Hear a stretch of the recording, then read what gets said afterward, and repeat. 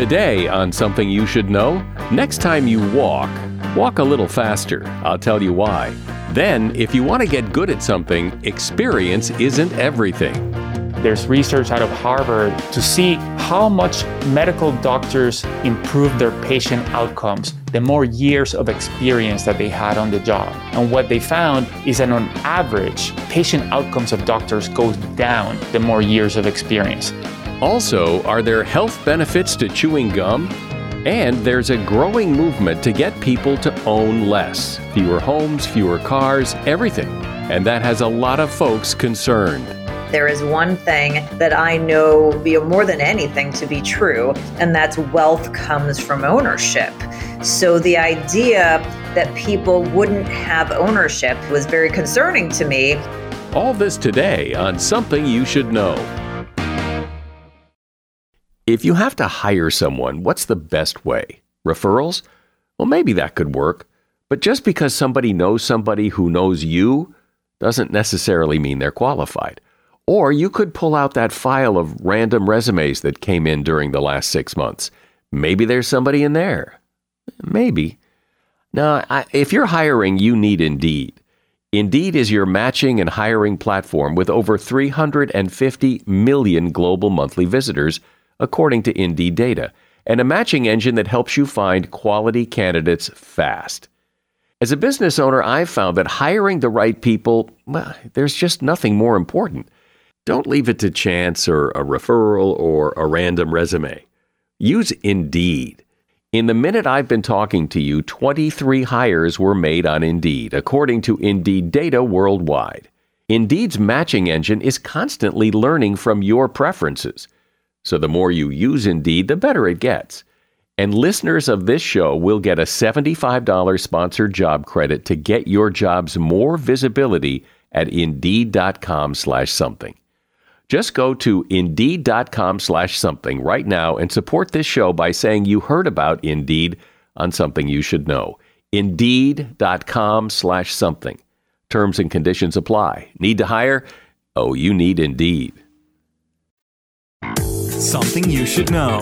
Fascinating intel, the world's top experts, and practical advice you can use in your life. Today, Something You Should Know with Mike Carruthers. Hi, welcome to Something You Should Know. I know a lot of people listen to this podcast, or any podcast, while they're walking. I do the same thing. And if you're walking into work or down the hall or around the block or whatever, you might want to pick up the pace. A study says that people who walk faster live longer. Researchers at the University of Pittsburgh looked at 35,000 people over the age of 65 and determined that the faster they walked, the lower their risk of death. The results were significant. The fast walkers lived up to 10 years longer than those who just shuffled along slowly. Another study from Harvard found that women who walked regularly at a brisk pace could reduce their risk of stroke by 40%. And that is something you should know. Have you ever wished that you were better at something than you are? Maybe it's a sport or a musical instrument or something you do at work or public speaking or baking or whatever it is.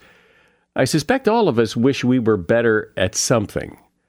But, you reach a ceiling. It's frustrating. You can't quite get better. Yet other people get better. If this has ever happened to you, you need to understand something called the performance paradox. And here to explain it is Eduardo Brasino. He is a speaker and writer who has a great TEDx talk called How to Get Better at the Things You Care About. And he's author of a book called The Performance Paradox. Hi, Eduardo. Welcome to Something You Should Know. Thank you, Mike. It's great to be here. So explain briefly what the performance paradox is. Sure. The performance paradox is a counterintuitive phenomenon that if we focus only on performing, our performance suffers. So if we focus only on getting things done as best as we know how, trying to minimize mistakes, we stagnate. And what would be a good example of that? An example that's easy to understand is if we look at world-class performers in domains where performance can be objectively measured. So if you look at a world-class athlete, when we look at them, they are in a tournament playing a match. they are in what I call the performance zone, which is where they're trying to win. They're trying to do the things they know how to do best, trying to minimize mistakes.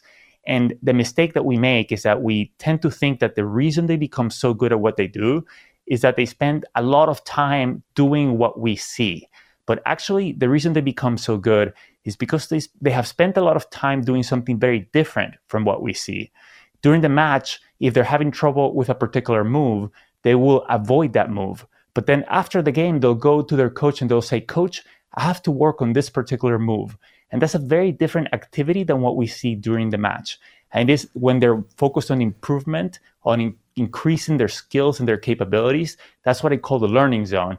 And that's what enables us to build our skills and to raise our performance over time.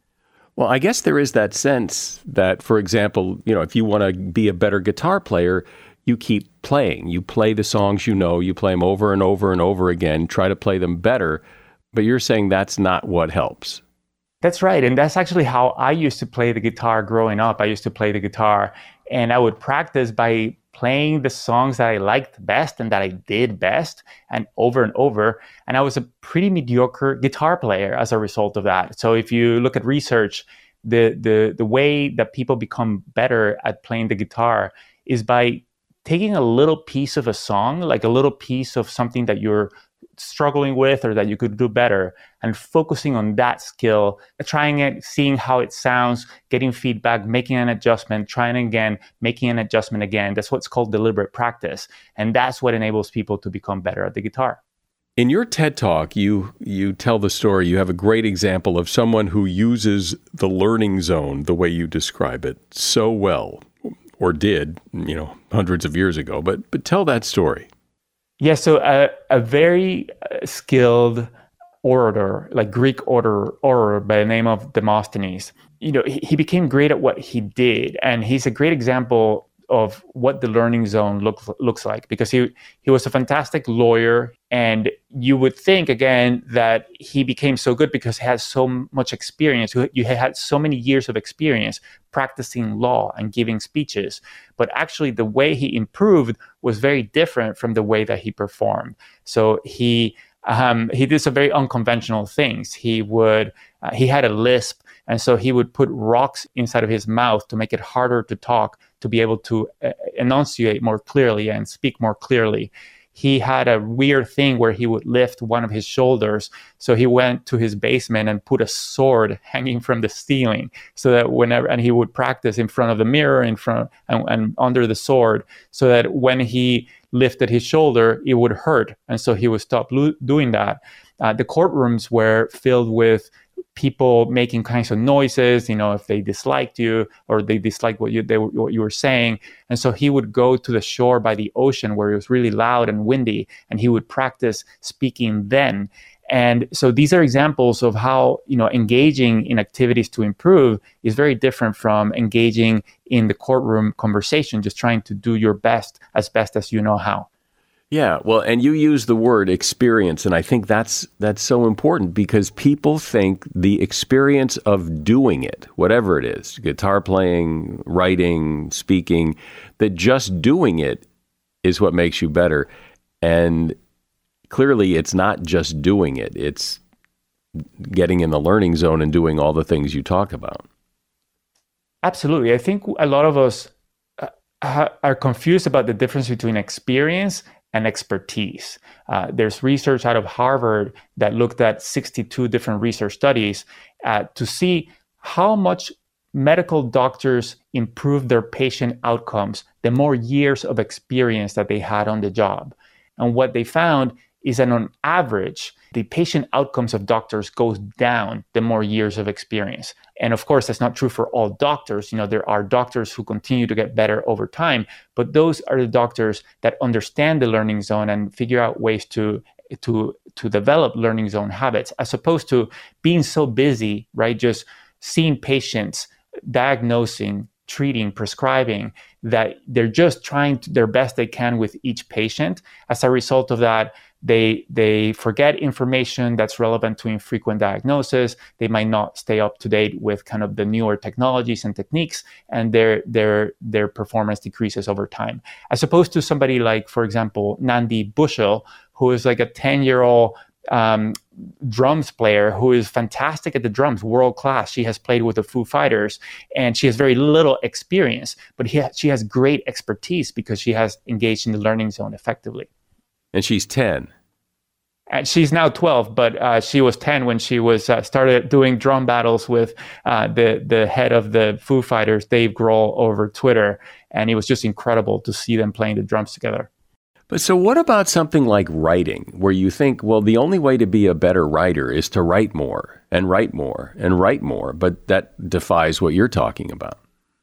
When we are novices, when we don't know how to do something, if we just try to do it, then we will become better because we're so bad. We don't need great learning strategies. We also need to get a sense of what the activity feels like. So just kind of trying to write is not a bad thing to do if you're just starting out. But then once you become proficient, you won't become better as a writer. So for example, Benjamin Franklin, when he wanted to become a better writer, what he would do is he would take great writing that he thought was fantastic writing. One of the things he would do is he would split the sentences and scramble them. And then he would reconstruct the sentences. He would leave them there for a couple of days and then reconstruct them in a way that he thought would make for a great article. And then he would compare what he did with the original article and see, what worked better. So that's an example of something that was deliberate in order to better figure out how to structure articles in ways that work better. And you claim that this basically works for everything, at any skill or talent or thing that you're trying to get better at. Different learning zone strategies work for different skills, but they all involve the learning zone, which means leaping beyond the known, focused on improvement, not just on getting things done. And for most of us, we're really busy. We have a lot of things to do. So deliberate practice might not be the best thing for each of us, but it is the best opportunity for all of us to improve is to embed the learning zone into our performance zone. That is to shift the way we do things so that our goal is not only to get things done, but also to get things done while improving at the same time. And that's different than the way most of us are working. But wait, then you're doing both things at the same time. You're performing and learning. But I thought you had to be in either the learning zone or the performing zone, that you couldn't be in both at the same time. But you say you can. Absolutely. So the greatest opportunity is not to devote large blocks of time to the learning zone like deliberate practice, because we're really busy. We have a lot of things to do.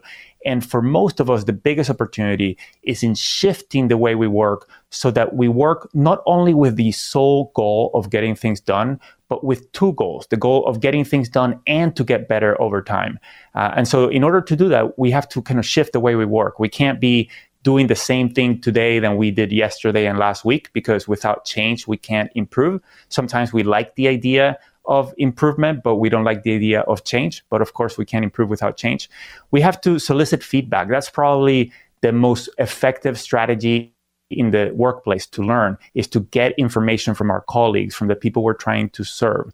We need to examine mistakes and think about them and talk about them so we can extract the lessons and figure out what we'll do differently going forward, not just kind of disregard mistakes. We have to share with each other what we're seeking to improve and how, so that they know to give us information along the way. And those things are different than the way most of us are working most of the time. We're talking about how to get better at whatever you want to get better at. And my guest is Eduardo Briceño. He's a speaker and writer and author of the book, The Performance Paradox. As a listener to Something You Should Know, I can only assume that you are someone who likes to learn about new and interesting things and bring more knowledge to work for you in your everyday life. I mean, that's kind of what Something You Should Know is all about. And so I want to invite you to listen to another podcast called TED Talks Daily.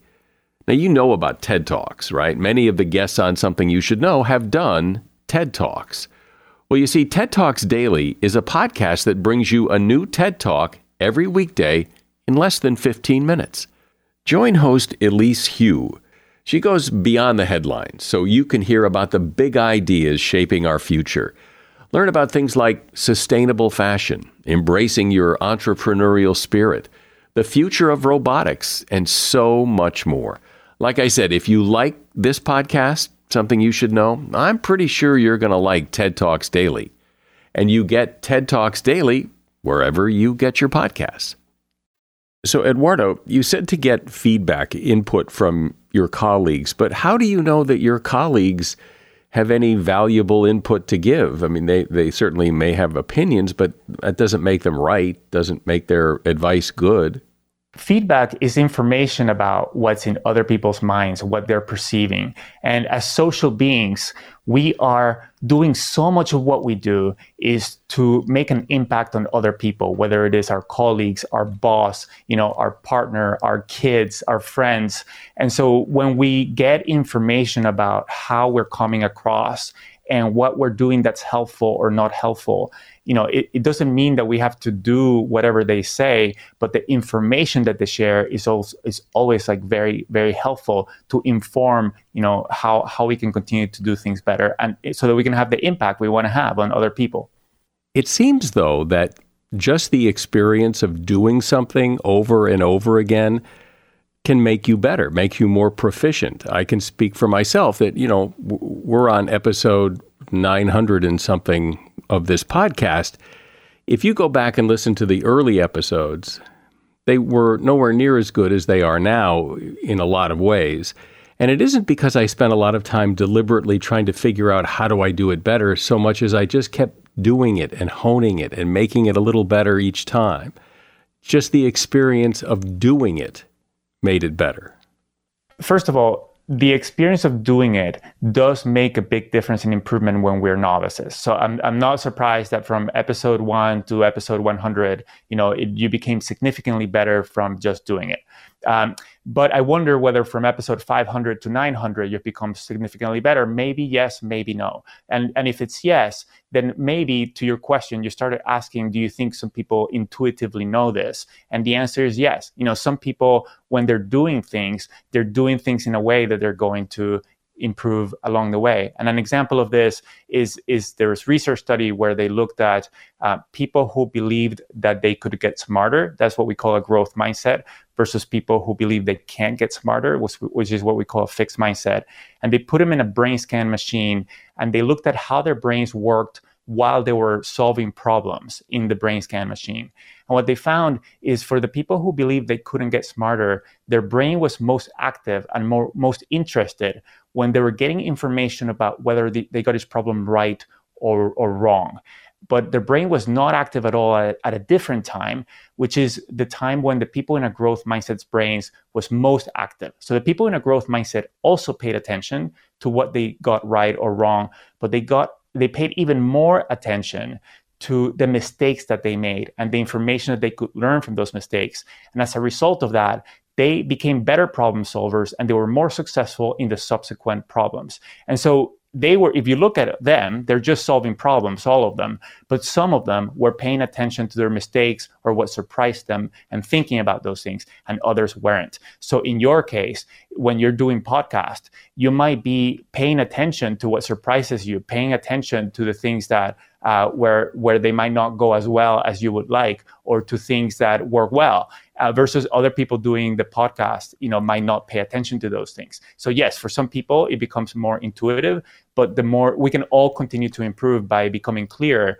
on how performance is different from learning, and how we can get better at learning and get better at getting better in whatever we do. Well, there is that. I get that. That's really a good explanation. But there's also the issue, I think, of you don't know what you don't know. So it's hard to get better at something if you don't know what better looks like, or what mistakes look like and how to fix them. I mean, if you don't know what's better, it doesn't make any difference. Absolutely. And so there's models of excellence are really great. So, listening to other people who are fantastic at what they do and observing them and emulating them is helpful. Having a coach, if you can, it's super, super helpful because they can guide you along the way. So absolutely, we don't know what we don't know. Like learning from experts, right? Like listening to this podcast, like listeners can get ideas about things that they don't know, right? They need something that they should know, and there's content that can help them see those things that they don't know. What about time? Just the amount of time spent at anything does seem to help, right? I mean, if you practice the guitar for 10,000 hours, you're going to be better than someone who practices for 1,000 hours. Yes? Absolutely, if the practice is effective. And but there are some surprising things about that. So first, 10,000 hours playing on stage is very different than 10,000 hours on deliberate practice. But also, you would think that the best violinists in the world are those that spend the most hours every day engaging in deliberate practice or on playing the violin. And that's not the case. The very best violinists in the world engage in deliberate practice or in the learning zone anywhere between 2 and 5 hours each day. It's not 10 hours, it's not 12 hours. And the reason is that engaging in the learning zone takes a lot of mental effort and concentration, and quality is really important, not just quantity. And so it's helpful to kind of work at something and then take a break or rest. It's actually the case that these people sleep more than other people, than other violinists and the general public. And they tend to also take naps because they need more rest because their brain is working hard. Or, Einstein would work on his theories, but then he would take a break and play the violin. So alternating mental and emotional states is helpful both for learning and performing. You said you have some learning strategies. Are they applicable to, it doesn't matter what you're trying to get better at? And if so, could you share some of them? Absolutely. So for example, experimentation is something that we sometimes try to experiment, but sometimes we confuse the goal of the experiment. So we need to be clear about, is the goal of the experiment to learn or also to perform? And sometimes we try to kind of experiment in a way that's too much about making progress and scaling and growing. And then that leads us into trouble because it's harder to iterate between each attempt and to change things. So we become slower, and that hurts our performance. Feedback is the most effective learning zone strategy, I think, in work and in life, just because we're social beings. So getting information from other people is super helpful. We spoke about deliberate practice. There's also kind of in the age of the internet and artificial intelligence, sometimes we think that knowledge is not that important because we can always search for it or ask the artificial intelligence engine. But it's actually really helpful to develop our integrated knowledge, which I call our air sense, because then when we're going about life and something relevant comes up, then we can bring it up at that moment rather than needing to go into the internet to try to find out what might be relevant. Something that to think about is that sometimes when we come across relevant content or relevant insights, we think that we're going to remember them because we tend to overestimate how much we'll remember things.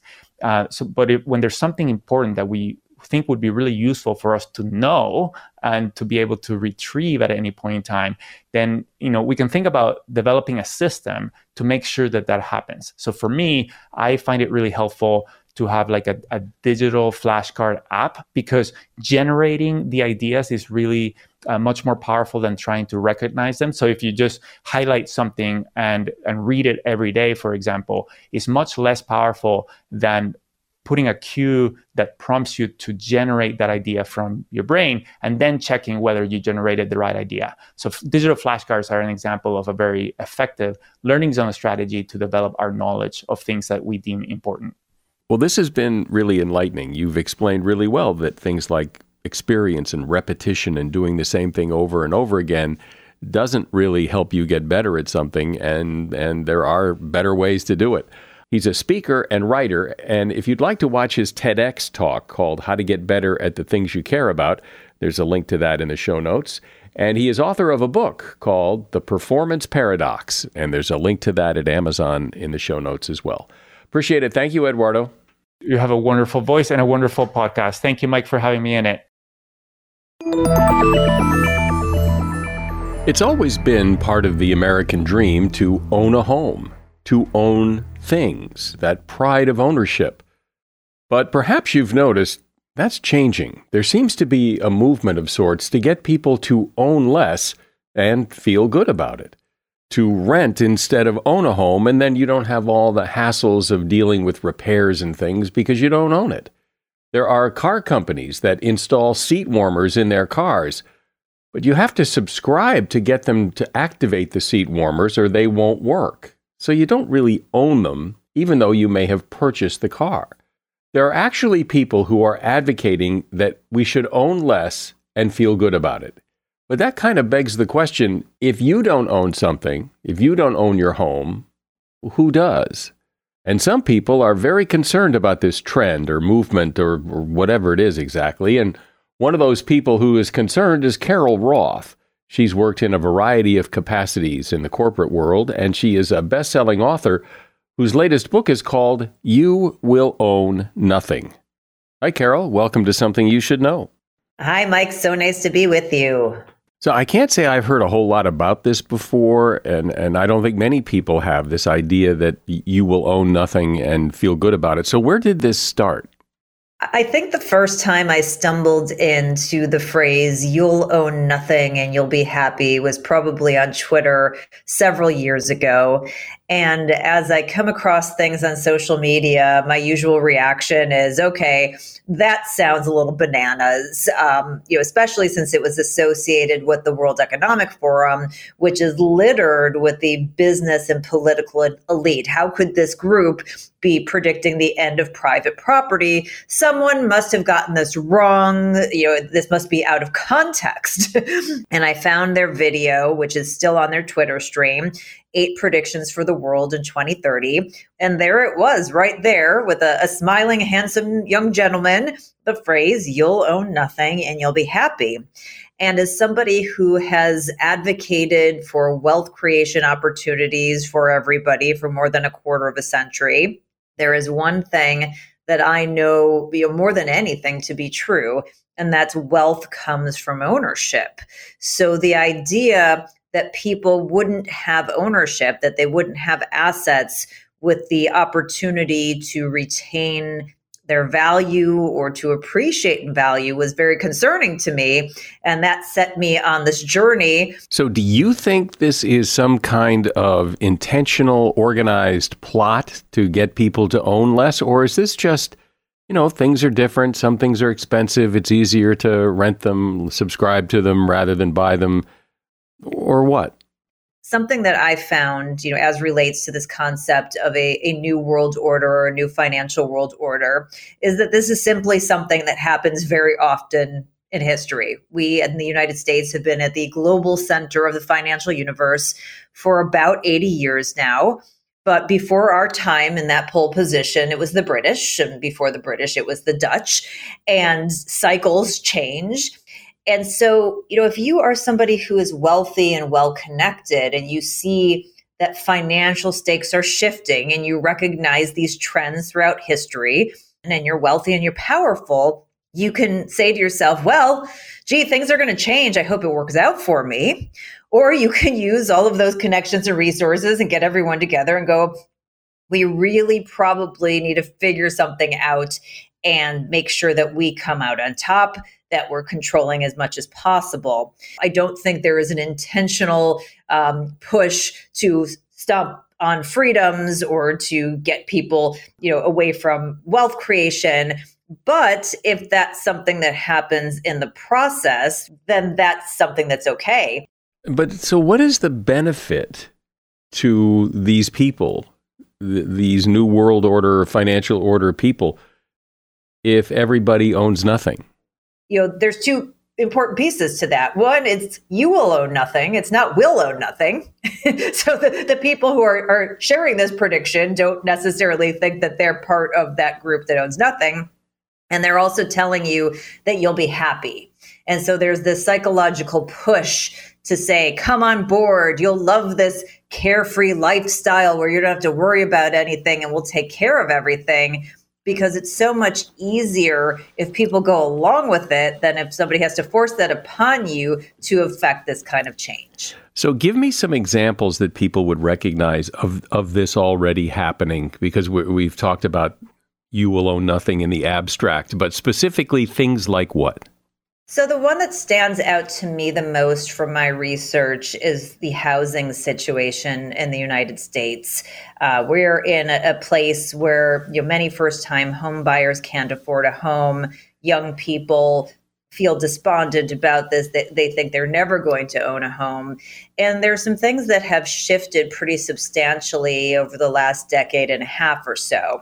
And prior to 2010, there was no material, institutional, or corporate investor capital in the single-family home market. Now, if you fast forward to the end of 2022, according to CoreLogic, more than 1 in every 5 homes in the United States was purchased during that year by a corporate investor. So now you have Wall Street competing with Main Street for the asset that is the biggest wealth builder for families. The house is the largest asset on a dollar value basis on households' balance sheets across the U.S.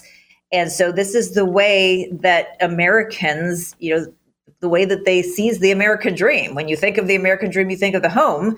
And now they're taking these homes, they're competing with you, they're buying them up by the tens of thousands, and they're not trying to fix them up and then let you take them over and have more of a wealth appreciation opportunity.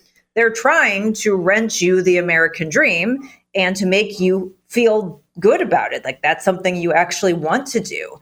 So that's really, I think, sort of the prototypical you will own nothing. And if you go to the financial statements of the companies who are engaging in this, they'll say they're trying to sell it as convenience and happiness, but clearly targeting the middle and working class. And when you say market it as convenience, the it is what? Renting rather than buying? Correct. Besides real estate, home ownership, besides that, how else is this you will own nothing philosophy showing up? So there's sort of a range of ways that your life is getting rented back to you as a subscription or a service. And I think that some people would say, well, maybe some of these smaller things are more convenient. The bigger things are the things that actually impact your wealth creation opportunities. But along the way, one of the examples is BMW. They had a subscription service in South Korea, and some other car companies have been emulating this in other places, that basically said, okay, we're going to put a heater in your seat, but you don't actually own that. So if you want the heat turned on, you have to subscribe to it, which is completely insane. The mechanism is already there, but they want to continue to extract those rents on an ongoing basis from you. And so even if you go to sell the car, then the person who takes it over also doesn't own the heated seats, and they have to get the mechanism. And the amount that you may pay in terms of, whether it's you or a group of people who own this car for heated seats, far exceeds the what we would probably all agree is the value of having heated seats, because they're turning it into a subscription. I would also say that when you think of something like your cell phone, smartphone, what is it that you actually own? You own some glass and some plastic and some microchips, but if you don't have access to the operating system, or you don't have access to the different apps, you can't really participate in modern society, as a digital human being. Right now there are 2 companies, Alphabet, the parent company of what used to be Google, and Apple, whose operating systems cover 99+% of not just the US, but the entire world. So, Apple, for example, has been great on privacy thus far, but they could have personnel change, or they could be bullied or coerced into a shift. And if they decide to not let you have access to that operating system, you now have a fairly worthless brick in your hands, and it doesn't do the things that you need it to do. And you can go down the line, whether it's accessing your email or social media or a payment service. But I think people have this sense that if companies get so big and so powerful, the government's supposed to step in, antitrust, you're too big, you need to break this up. Right. Yeah, I mean, that would be lovely, but we are in a scenario of cronyism instead of free markets and capitalism. And that's why we need to look at these companies. And I am a free marketeer. I'm somebody who prefers that level of competition. But if there are only two operating systems that cover 99% of the planet, that becomes infrastructure. That's not a free market. And so I highly doubt they're going to break those companies up or break up anything that's going to shift the operating system. So absent that, we need to have those rights protected. If you were to, and maybe people have, sat down and asked those people who are controlling all this wealth and express concern, what do they say? So, it's basic human nature to, want to consolidate power, to want to consolidate wealth. I think it really depends on the person. I think there are people who've been so successful and who've ran out of things to do and ideas, and they have a God complex. I think that there are other individuals who just kind of believe their own BS, that they're here to serve other people and what they're doing is right and good. And I think there's sort of that's just sort of the way of the world, the way that it is. So I don't think it's a one size fits all scenario, but I don't think it's particularly complicated either. And it's why we have this history that rhymes, why we see the same things happen over and over again. When you look at the Roman Empire versus the United States, when you look at the changes in financial orders, when you look at the way certain economic systems don't work and have never worked at any point in time throughout history, it's because while technology evolves, Mike, human nature remains very much constant. And so I know people want really big, exciting reasons as why things have shifted in this new kind of technological age. But at the end of the day, human beings are human beings. They have the same flaws that they always have and probably always will. And so these are just battles that we consistently have to fight. And yet, the way it seems to work is that it's so incremental that it kind of goes by unnoticed. And then you get used to the new normal, and then it just creeps in, and then all of a sudden it's you can't buy a house anymore. It's true. I think it's really difficult when you're living in the middle of it to see what's happening. We can look back, several hundreds or even thousands of years and look at a 20-year period and go, well, that was a relatively short period of time, and we can see the changes. But when you're living in the middle of that, 20 years seems forever, right? It's a big chunk of your lifetime. So, when you're in the middle of a scenario, I think it's really hard to see the forest for the trees and to notice the changes. And I also think it goes back to human nature, because for those of us who have noticed the shifts and have been warning about them, I think humans are not particularly proactive about things. They don't like to prevent things as much as they like to fix broken things once they have already broken, in fact. What I'm trying to figure out here is is there a political philosophy behind this? Or if you sit these people down and say, well, you're trying to make home ownership impossible for a lot of people, explain to me how that's a good thing, what would they say? I think they would tell you exactly what I reprinted from their 10Ks and annual reports. Oh, no, it's actually a good thing. It makes their lives easy and carefree. They don't have to worry about calling the plumber. They can take that money and invest it elsewhere. They don't have to worry about the crazy costs and the maintenance and the property taxes. We're doing this really for their benefit. We're here to help them out. And, it's really just out of the goodness of their heart. But at the end of the day, it's about human nature. It's about greed. It's about making money. It's about seeing it as an investment opportunity and not really caring that at the end of the day, you're pulling that money away from a family and taking away their biggest opportunity to grow legacy wealth. And unfortunately, and I come from Wall Street, I'm a recovering investment banker. So I've seen this happen over decades, is that Wall Street has a big issue with short-termism, that they really think in quarters to quarters because that's how the market rewards them. Did we make this quarter? Are we growing?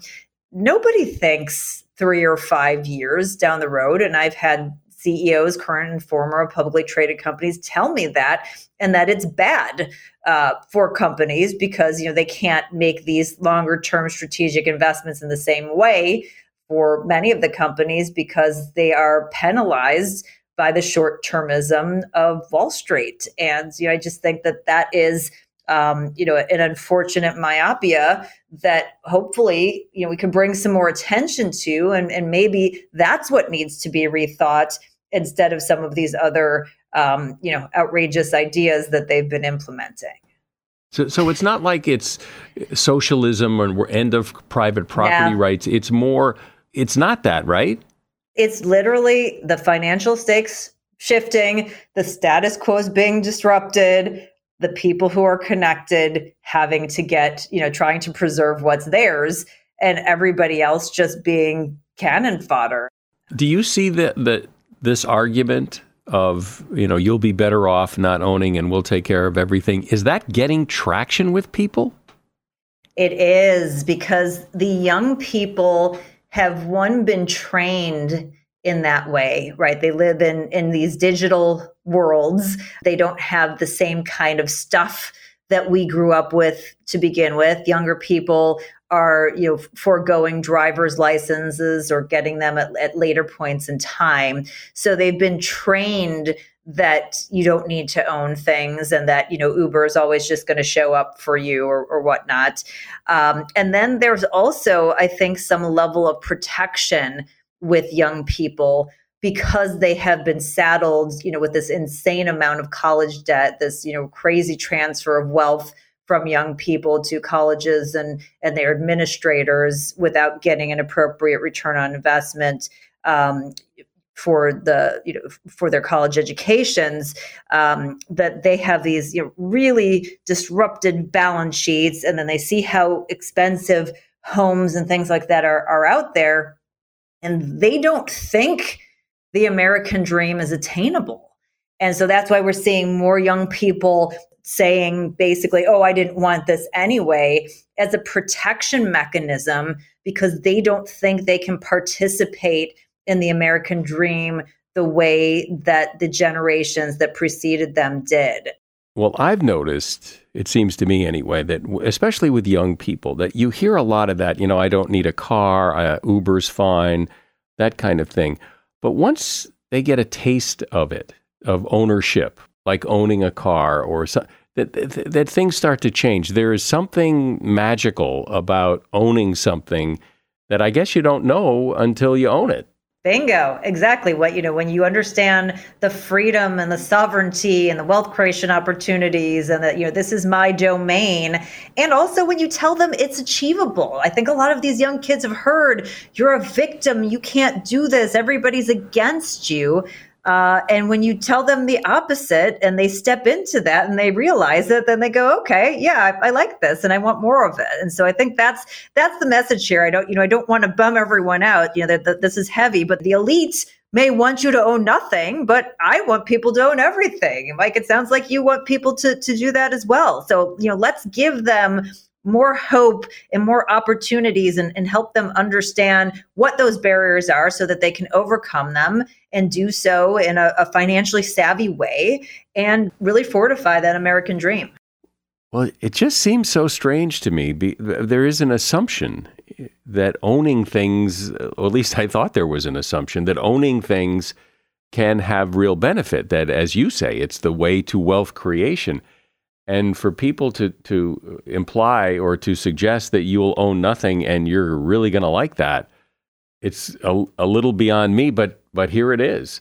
I've been speaking with Carol Roth, and she is author of a book called You Will Own Nothing. And if you'd like to read the book, you can find it at Amazon, and there's a link to it in our show notes. Thank you, Carol. All right, Matt. Thanks so much for taking the time. I'm not a big gum chewer, but I know people who are, and sometimes people will say, that there are real health benefits to chewing gum. Well, there are some health benefits. They're not profound, but they are health benefits. For one thing, chewing gum can slightly curb your cravings, which may help you make better eating choices. In one study, on average, gum chewers ate 36 fewer calories than those people who did not chew gum. And chewing gum just by itself burns about 11 calories an hour, which is not a lot, but it can add up. Chewing gum can help keep your teeth healthy as long as it's sugarless. If you chew gum for 20 minutes after you eat, you can protect your teeth by removing food debris and increasing saliva flow, as saliva helps to strengthen your tooth enamel. Chewing gum may also increase blood flow to the brain, which has a lot of positive effects, including improving your memory. In one study, short-term memory improved by 35% for people chewing a stick of gum. It can also fight drowsiness, chewing gum can, especially if you chew mint-flavored gum. Chewing gum also reduces heartburn. Following up a meal with a stick of gum can lower the acid levels in your esophagus, which may help reduce acid reflux and heartburn. And chewing gum can also fight depression. Chewing gum twice daily for 2 weeks reduced anxiety, depression, fatigue, and other mental illnesses in patients in one study. And that is something you should know. It takes just a moment to tell somebody you know about this podcast, and it helps us a lot. It helps us get new listeners, and we really appreciate it. I'm Mike Carruthers. Thanks for listening today to Something You Should Know. The Bigger Pockets portfolio of podcasts are worthy of your investment. We're having a real conversation as real estate investors. New episodes available every day. It's important to buy where it makes money and not necessarily where you want to travel to. Bigger Pockets, On the Market, Rookie Real Estate, or Money Podcast. The purpose of flipping is to create more cash so then you can reinvest into other types of properties. The Bigger Pockets Podcast, on YouTube or wherever you listen.